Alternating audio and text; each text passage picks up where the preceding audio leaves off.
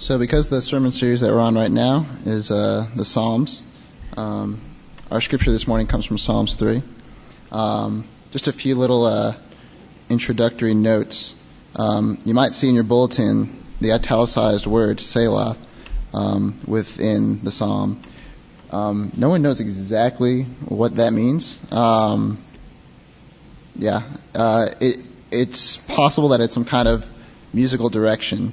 So we really don't know what it means. The other thing is we left out the introduction to the psalm, which I'm going to read right now. It is a psalm of David when he fled from Absalom, his son. Now, if you would rise for the reading of the word.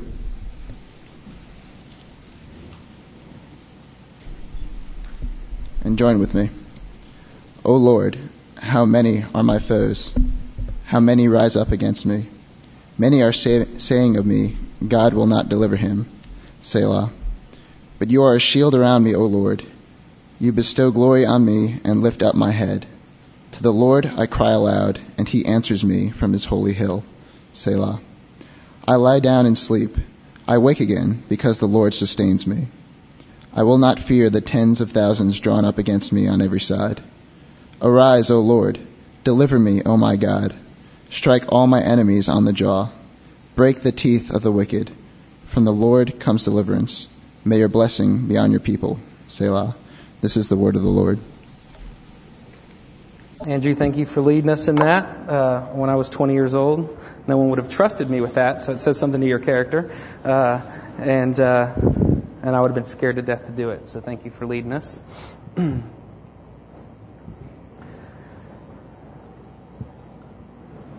It's been a crazy week, hasn't it? Sanford, Farrah Fawcett, then Michael. We have, and I was gone all week, so I was just catching in here and there. I was at a conference and talking about worship and things like that, and so I was kind of in and out. I could barely see the TV. I was out late, just praying for you, of course, every time when I was out late, doing nothing else.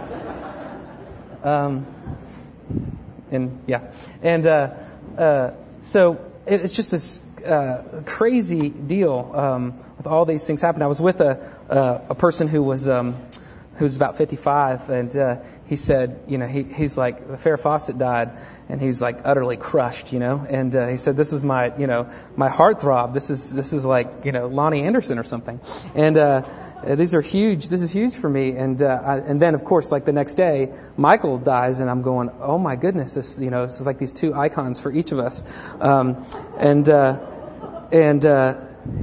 it was just a strange time. And of course, I was with a bunch of 20-some-year-olds too, and who think that Michael's music career started with Dangerous, which is dangerous and sad. So I don't know even if they're download Off the Wall and listen and enjoy and be transformed. I was thinking about moonwalking onto the stage, but in tribute, but I'm not very good at it. Okay. Let's go to the scriptures in Psalm 3. Psalm 3 is a strange psalm. As you see, the title of the sermon is did we just pray that God would punch somebody in the mouth and break his teeth? Doesn't seem very Christian, does it? And I was going to start with these list of questions about betrayal and family betrayals and have you ever felt under attack? And I started these questions and I was running through them all, and I was like, these are silly questions. Of course you have. Of course you've felt betrayal. I don't have to, like, some, crazy thing. Have you ever felt betrayed before in your life? No, we do feel it, and we have had it, and we have been hopeless about it, and confused about it in our circumstances, and doubtful in it, and angry when someone betrays us. Can I say angry when someone betrays us? Maybe angry? Yeah? This is why I love the Bible so much, because it's about real life with a real God and real people and real life situations. It's a real world kind of thing where we have to deal with a real God. And this passage actually starts where, and it's easy to not know where these things start in the Psalms, because, if you read some of your English translations, they have those little italicized parts that are kind of the headings. Well, everywhere in Psalms, besides Psalms, they're made up. They're just, like to help you guide through the book. But in the book of Psalms, they're actually in there. That's actually what's in the oldest texts we have, the Masoretic texts and before them. Those are actually in the Hebrew Bible, Psalm 3:1 isn't, "O Lord, how many are my foes?" but a psalm of David when he fled from his son Absalom. So that's number one. The header, the liner notes are important, and it gives us the sense of things that what this may be singing about, if you will. Why we come to this place, and it's important because it does talk about betrayal. King David is in the middle of a family betrayal. His enemies, in this case, are led by his very son who want to destroy him. If you go back into the Bible and you kind of pick out in 2 Samuel where this stuff all is going down, you understand what David is going through as he's penned these words for us, as he's writing this. He's running for his life. His son Absalom is trying to kill him and take his throne. And it says that Absalom was, quote unquote, day and night conspiring against his father. Israelites would come into Jerusalem, and Absalom would sit there at the gates of the city where the elders would meet, and he would say things like this. "See," I'm reading now from 2 Samuel. "See, your claims are good and right."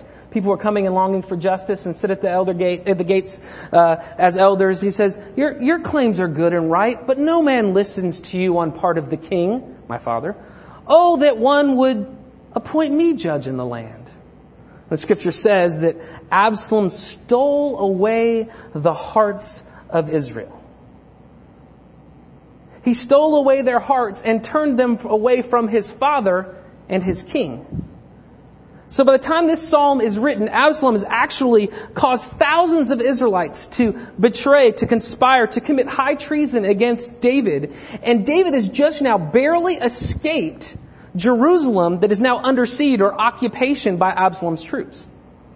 This is the context of this psalm. And it is so much worse. The scripture says that Absalom does something that is odious.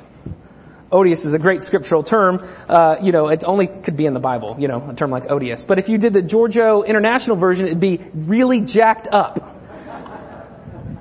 And so while David is gone, Absalom does this. He has his way with his father's concubines. While David is gone, the scripture says, they pitched a tent for Absalom on the roof, and Absalom went into his father's concubines in the sight of all Israel.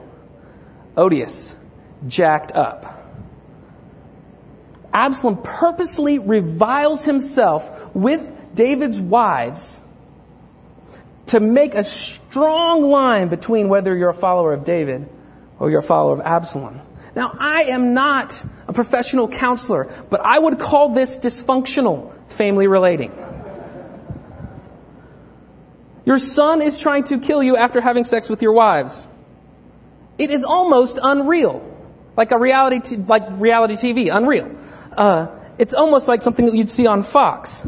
But that's precisely the point, isn't it? It's when we're in situations that are so difficult and when we're in situations that seem hard to put our heads around, isn't it exactly what it feels like? Almost unreal? Like no way these circumstances could happen to us. And what does David do? David sings. He composes a hymn. He writes poetry and he sings. In the middle of this injustice, he sings. And it's not just, wow, isn't that interesting? It's actually leading us to sing too amidst our hard circumstances. The Psalms are the Hebrew, the Israel the prayer book. This is the hymnal for God's people. So publicly we're to sing these kinds of things together. Now, I don't know about you, but if I'm tired, I get grumpy.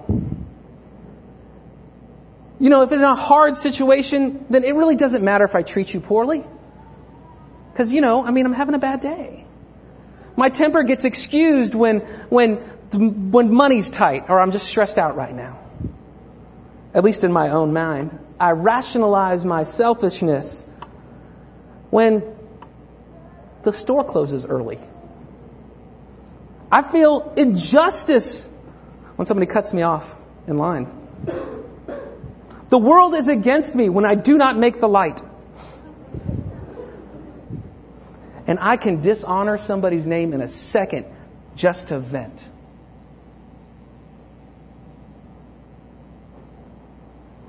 And then if someone's doing it on purpose, they're trying to conspire against you, then all gloves are off, game on. We get to bring the noise any way we want to, right? King David in Psalm 3 through the Spirit teaches us another way. We think that if the stronger the attack, the heavier the oppression, the more freedom we have to do whatever we want. But he's asking us to move into a more human, more healing, and more healthy way. David's grief is reasonable here. He's supposed to be frustrated. But this is put in our text today and in the hymnal of Israel to teach us how to sing. Yes, a song of lament. Yes, a song of complaint. But a song that is crying out for justice and mercy alike. Look, this is simple. There's only 2 points to the sermon. There's a bunch of subpoints, so it's not going to be long. It's not going to be short. Sorry. It's go to God and pray that He would go for you. Go to God and pray that He would go for you. We're to go to God. As we think about these things, I want you to pick one of your betrayals. Let's not make it the most complicated and difficult one, the one that hurts the most. Make it a second tier one, so we're not all out, like splayed out in anger and all that stuff. Don't take a simple one. Take one that's a little bit complicated. And I want this psalm to help us sing through it, meditate on it, so we might learn how to start singing through it. So I want you to think about that as we go through these things. Because what the Scripture teaches us to do, Psalm 3 specifically teaches us to do, is to go to God with the way things are. Look at verse 1. O Lord, how many are my foes? How many rise up against me? What is David doing? He's actually doing he's proclaiming, declaring things exactly as they are. You know what's happening? Many are rising up against him. You know what he says to God? Many are rising up against me. The reality is that they are increasing in number, and he is trying to figure it out. See, David is actually starting his lament and starting his singing, if you will, without fluff or hyperbole. And this is a poem, so you granted a little bit of hyperbole in a poem, right? You get to say it a little worse than you if it was a little worse than it was. He doesn't take some approach of heroic martyrdom where it's really not that bad. And he doesn't take some approach to make it sound so much worse. There is no exaggeration. He is not embellishing and he's not denying. He's actually just saying the way things are. And I think that we have something to learn about that from him. That we would go and not over or underdo the reality of our situation. We could just be frustrated for when things are frustrating. We wouldn't have to over or underdo it. Listen, I read a lot of stuff that actually frustrates me. There's one author who is an incredible counselor. I'm not going to name him because I don't want you to just not read his books because they're worth reading. But he does something at some point that just makes me want to like this, because he'll be talking about an emotional response that somebody has to him, and if he feels betrayed, and he uses terms like abused or even worse, raped. And it gets you so caught up in the way things happen to you that you start filling it in with extra stuff. Now, I got no problem with saying that something feels like that. But what do you do when it actually happens? You got to have vocabulary for that. And we overdo our stuff sometimes. And then we do the other thing where we underdo it. It's not that bad. Bless your heart, it'll be okay. No, it's okay. You have other children. When you lose one in pregnancy? What? No, it's just wrong and awful. There's no way to minimize the fact that you just lost a child. We over or underdo it, and we need to not. We need to say things as they are. Just say things as they are and be honest. It takes a radical faith in God in order to say things the way they are. Not over or underdoing it. But here's the good news about it. It's not just as they are and going to God as they are. It's that we go to God just as we are. Look at verse 2. Many are saying of me, God will not deliver him. Maybe the better translation is, there is no salvation from God. If you have an ESV instead of an NIV, you'd see that there. I think that's actually the better translation, but the meaning's the same. You get it. No salvation from God. God will not deliver him. It's absolutely clear from the passage in Second Samuel that that's exactly what's going on. See, the question is, who's going to lead the kingdom? The kingdom of God at that point of theocracy? Who's on God's side? Who carries God's weight? Where does it come from? And Absalom's going, no, it's going to be mine. So the kingdom what he's saying is, there's this possibility that I'm not the guy anymore, even though he said I was to be. There is no salvation for him in God. And you understand when these situations get like this. The situations you've been thinking about, when things are the way they are and you feel betrayed, and you're like, questions of salvation come up. If this is true, could God deliver me? If this is true, could this happen to me? Could God move in this thing? See, what happens in 2 Samuel is really kind of interesting. There's this guy who just shows up on the scene as they're heading out of town, and by heading out of town, I mean escaping for their lives. They come up, and this guy comes up and starts cursing David. And saying that you are no longer God's. You are no longer of the covenant. You are no longer the covenant representative, the one who's the king of Israel in the theological sense and not just the political sense. You're no longer the one who will go for us as a king. And of course, David's men are pretty ticked off. They're leaving Jerusalem and their families and all that stuff anyway. So what they do is they're like, well, I'm going to kill this mocker. Right? I mean, of course. Why not? And David goes, no. Who is to say that he is not right? God will figure this one out.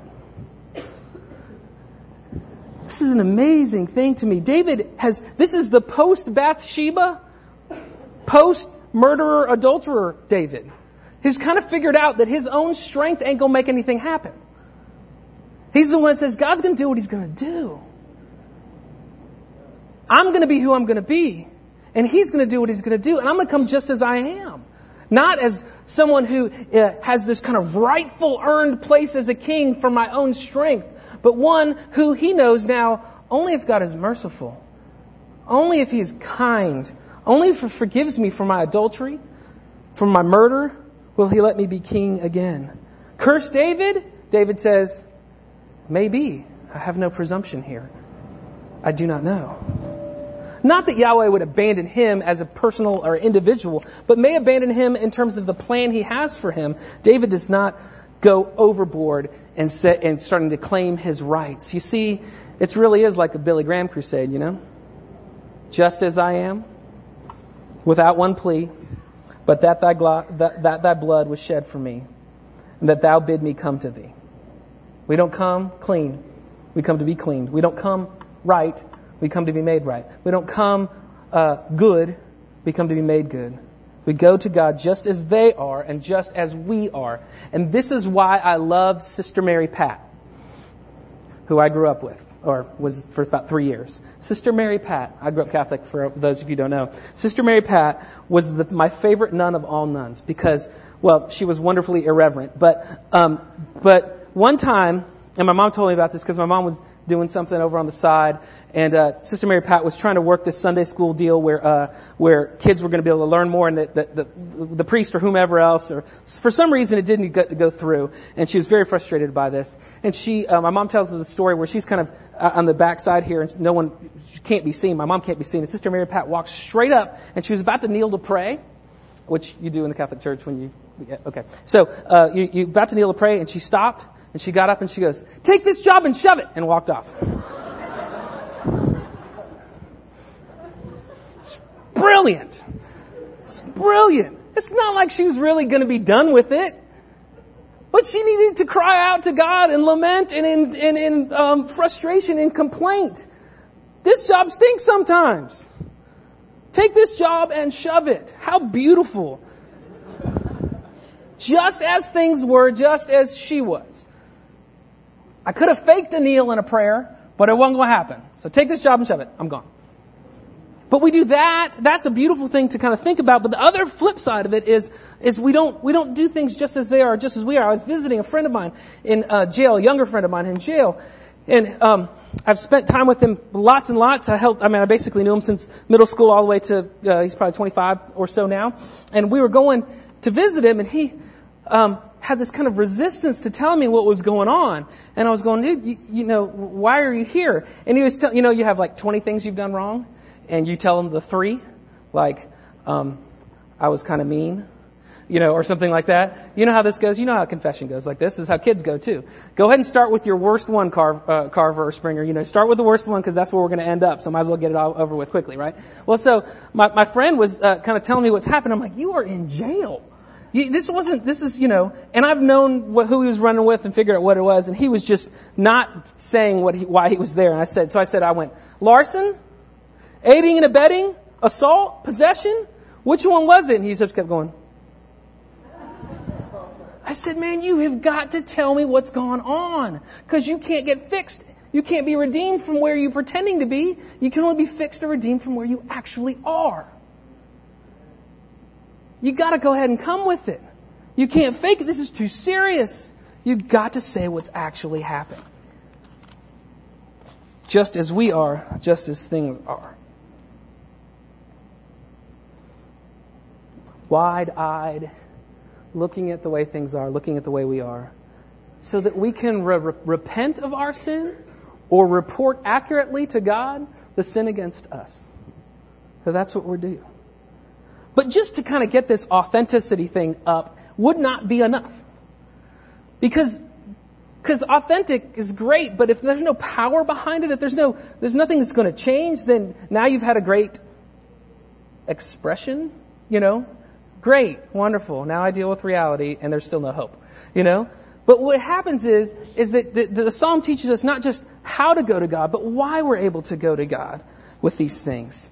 And it's because of who He is and what He's done and what He's gonna do. Look at verse 3 now. For thou, O Lord, are a shield about me, my glory, the lifter of my head. That's another translation. For this one, it's, but you are a shield around me, O Lord. You bestow glory on me and lift up my head. Bestow glory, it's, how sometimes Hebrew is hard to translate. So bestow glory, you are my glory. You get it. It's basically the same thing. You see, David actually is talking about who God is. He actually names them. These names don't exist actually until here. The shield does one place earlier, but everything else is kind of made up names for God that get scripturalized, if you will. And David calls him a shield. He's looking into who God is, and that's why he's coming to him. He's going, no. What else do I need when I'm actually being attacked? You need a shield, right? This is what's literally happening. He's running for his life. I need someone to protect me. I need a shield, and that's what he calls God. He talks about him being his glory, the weight. There's another word, glory and weight are the same word in Hebrew. The heaviness, the import. You're the import of my existence. And you're the one that gives me import, weight. What other and more important thing is he talking about than when there's this battle about who has the import of the king?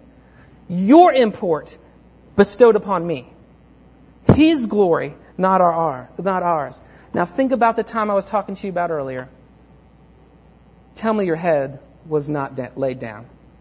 Tell me your chin did not rest on your chest. The lifter of my head is what he calls our God. Put your head down in discouragement and being perplexed, heartbroken.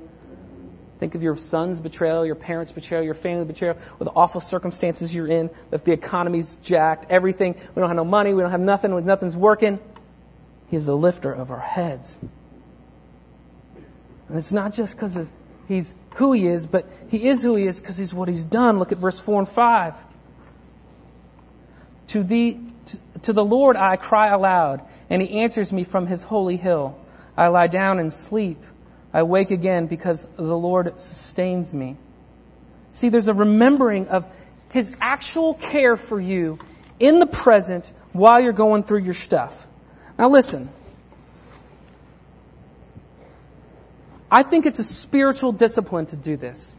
But I also think it's important to be true. Now here's what I mean.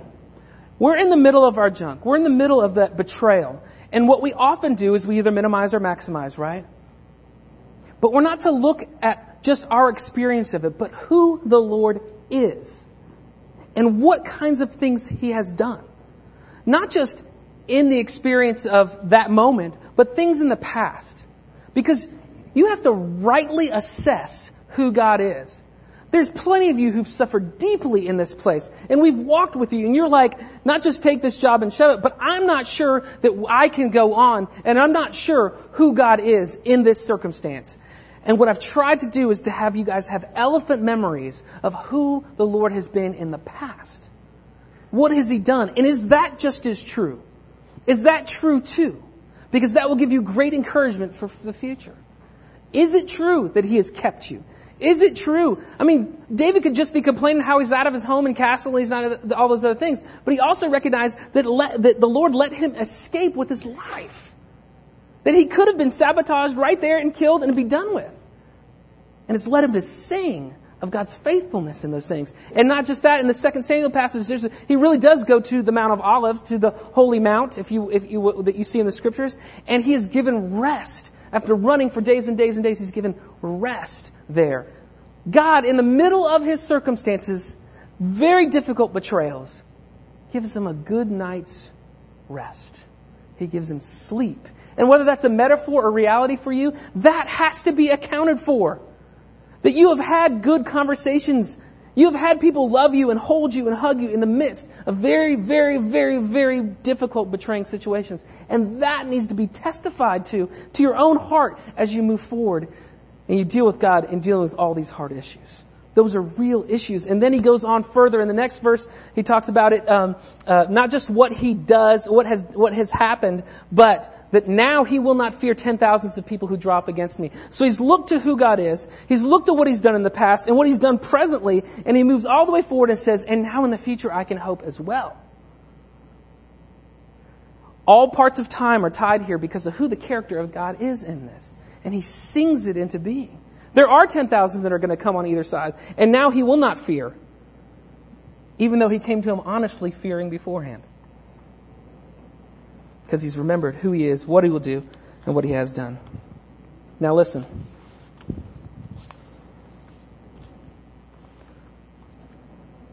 David didn't trust David. Right? It's not I will trust in 10,000. I will count my chariots and I will deal with this. David knew that he was a murderer, an adulterer, a liar, a deceitful guy. He knew he wasn't the greatest lover of Absalom. And I'm sure, like any parent, he thought, maybe this one is my gig. Maybe Absalom's turned on me because I really ought to be turned on. Who David trusted in, was in the greater king. And he didn't know it then. He did know he was trusting Yahweh, but he didn't know that Yahweh would send his son 1,000 years later. He didn't know that David's greater son, not Absalom, but the great David's greater son, Jesus, would reign in utter righteousness, that he would love his enemies, and that we, who have the benefit of knowing the greater son, that we can go to him just as things are. Come ye weary, heavy laden, lost and ruined by the fall, just as we are. Come ye sinners, poor and needy, weak and wretched, sick and sore, because of who he is, the Son of God and Savior of the world, the forgiver of our sinfulness and the sins against us. He is the one that forgives us when we're the oppressors and the betrayers, as well as helping us forgive those who've betrayed and oppressed us. Son of David, the Scripture calls him in the New Testament. Jesus, Son of Man, Son of God. Because of what he's done, he's come to forgive us, to restore us, even as betrayers. And what will he do? He'll come to judge the living and the dead. What is he? Who is he? What has he done? Great David's greater son, Jesus, is what this is about. Is who even David is leaning on in this, though he only knows him as Yahweh at the time. So now, let's get to the hard part. Because we've done how, we've done why. But how do we sing? What's our song about? And this as the people who look on this side of Jesus' coming, just want you to lean into for a little bit. We don't just go to God. We ask God to go for us. We actually ask Him to make movement in the world, to change things and to shape things. And this may be a little unnerving to us here in just a little bit, but I think it's good. Arise, O Lord, deliver me, O God. Strike all my enemies on the jaw and break the teeth of the wicked. From the Lord comes deliverance, maybe a better translation, salvation. May your blessing be upon your people. Arise, O Lord. Deliver me. Probably better save me. Oh my God. Strike all my enemies on the jaw and break the teeth of the wicked.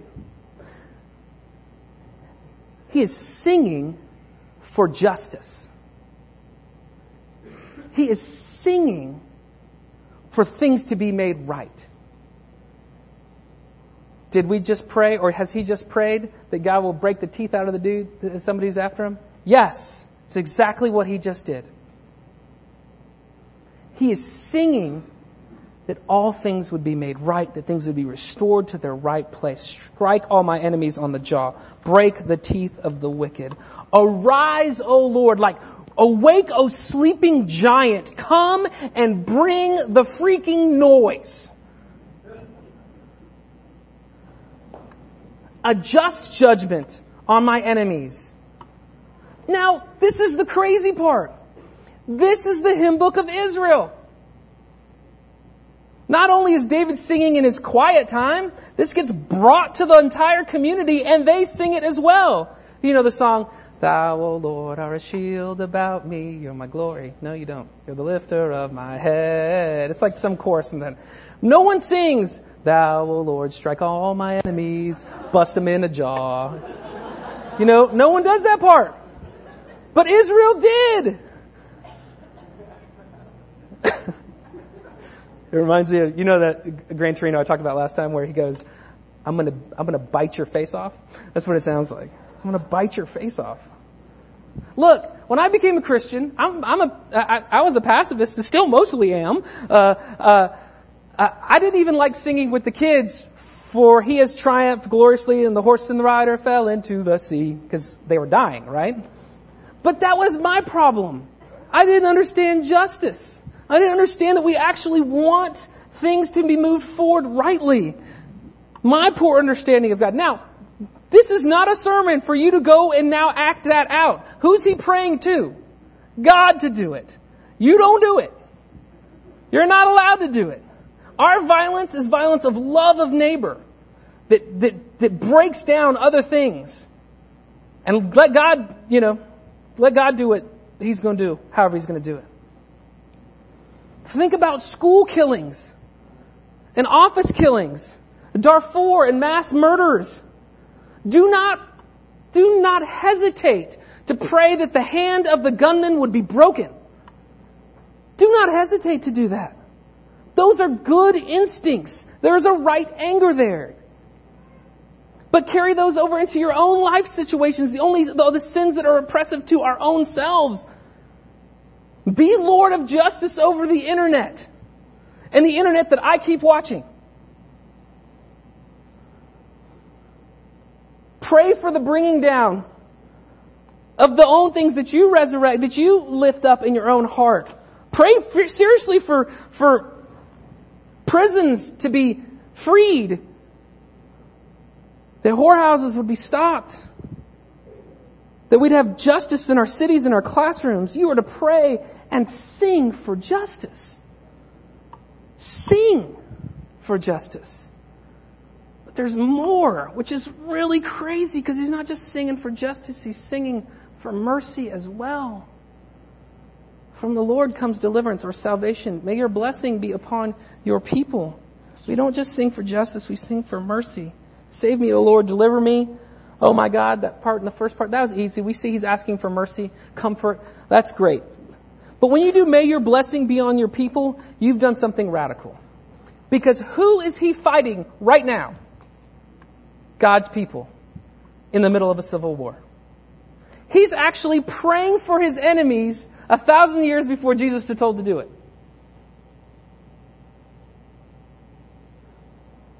And he's not looking to himself as the righteous one, but looking for one who would be. He has foreshadowed Jesus' reign. Salvation belongs to the Lord. Your blessing be upon your people, even my son Absalom. If you read Samuel, he is very careful to make sure that no one kills Absalom. Now somebody does. It doesn't go well for that guy. But someone does. Absalom actually gets caught in his own glory. He's riding on a horse and his hair gets caught in a thicket and he's kind of dangling there, you know? It's like his own beauty, his own self-made glory is the thing that catches him. And that's how the Lord was going to use it. And then a vengeance person came in and killed him. But David was mourning and weeping for the loss of his son. And even as people are set up to attack him, he is saying, no, the Lord's blessing be on all of Israel. Not just my first enemy, my son, who I don't want to be my enemy. Break his teeth, but save his soul, is what he's saying. And to all of Israel, it's divided. Yes, you may have to take him out at the knees, but help him walk to you. Let him collapse upon you when he does. What's that mean for us? We pray that the hand of the gunman to be shattered, and we pray that God would meet him there, and that the heart of the gunman would be shattered too. And his anger will be brought to beauty and dignity. We pray that the murderer would stop murdering. And we pray that he would meet the one who died for murderers. We pray that pornography, prostitution, war, abortion, death, in every front would stop. But we pray more than that. God would meet all of us there who are murderers and pornographers and warring. We pray that empires of greed and nation states too would crumble. But that the pride of all of us would crumble too. Because we pray that the blessing would be upon your people. We pray for justice. We pray for mercy. That's what we do. And we do it in line with our wonderful King Jesus, who taught us how to do all this stuff. He's the one that reigns over his people. He's the one that gives us words. He's the one that teaches us how to love our enemies. And I've already said before, you come to him as you are. I'm not trying to put a smiley face on the difficulty of things. I'm just trying to say, hey, we have a greater game that we're playing here.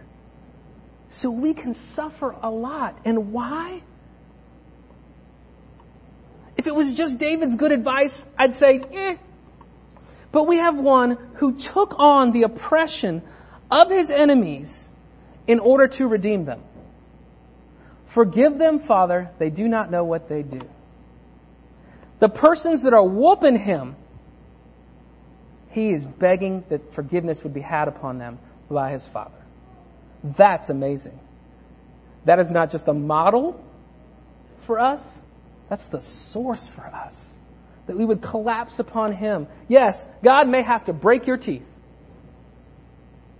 But he broke his son so that he wouldn't have to take your life. If you come to him. If you come to him.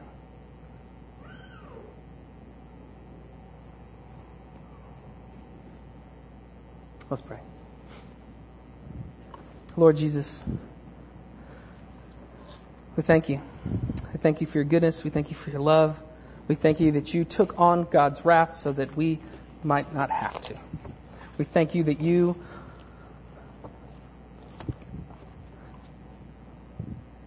received the punishment of your oppressors so that we could stand up under punishment as well.